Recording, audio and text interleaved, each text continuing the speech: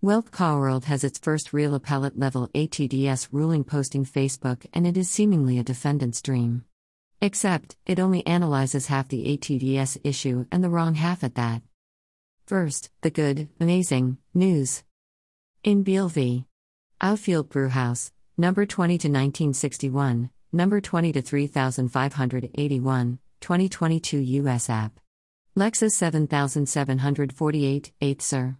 March 24, 2022, the Eighth Circuit Court of Appeals held directly that a system that does not generate random or sequential phone numbers does not produce phone numbers to be dialed using an ROS. And while that ruling is certainly high-five worthy, it is not quite as great as it seems. The ruling was laser-focused on the word produce. For some reason that I cannot conceive of, the plaintiff argued that the word produce means to bring forward an old throwaway from the government's amicus brief in Facebook, and argued on that basis that the use of a randomizer to determine dialing sequence triggers the TCPA's ATDS definition. But the Beal Court had little trouble rejecting that argument. It held in direct fashion that the word produce means to generate. So using a randomizer to determine the sequence in which numbers will be called is not the production of numbers under Facebook.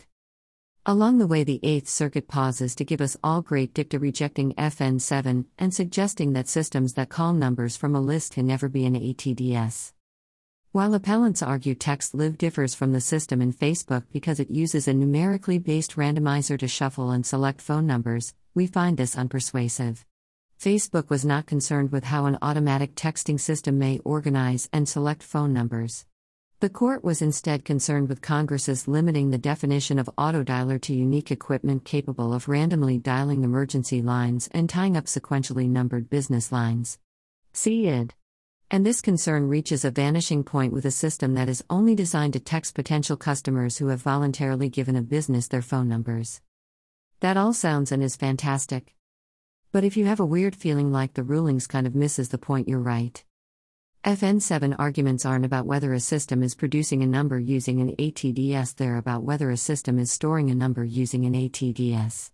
And an ATDS is a system that does either store or produce numbers using an ROSNG.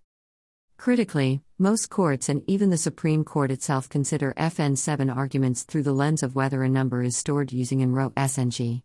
Yet the Beal Court answered only the question of whether a number is produced using an ROSNG when a randomizer is used to determine sequence. So Beal mostly misses the point. Again, this seems to have been an issue in the way the plaintiff framed the issue, at least that's how the opinion reads, a holding that use of an ROSNG to determine sequence does not amount to producing phone numbers to be dialed using an ROSNG is like arguing a pre-recorded voice call was not made using an ATDS. That might well be true, but, so what? The issue under FN7 deals with storage, and that's an issue the Beal Court did not analyze at all. Beal feels like a giant step forward here, and maybe it is. But the Aaron analysis leaves me really cold. It's an umbrella with a hole right in the middle of it.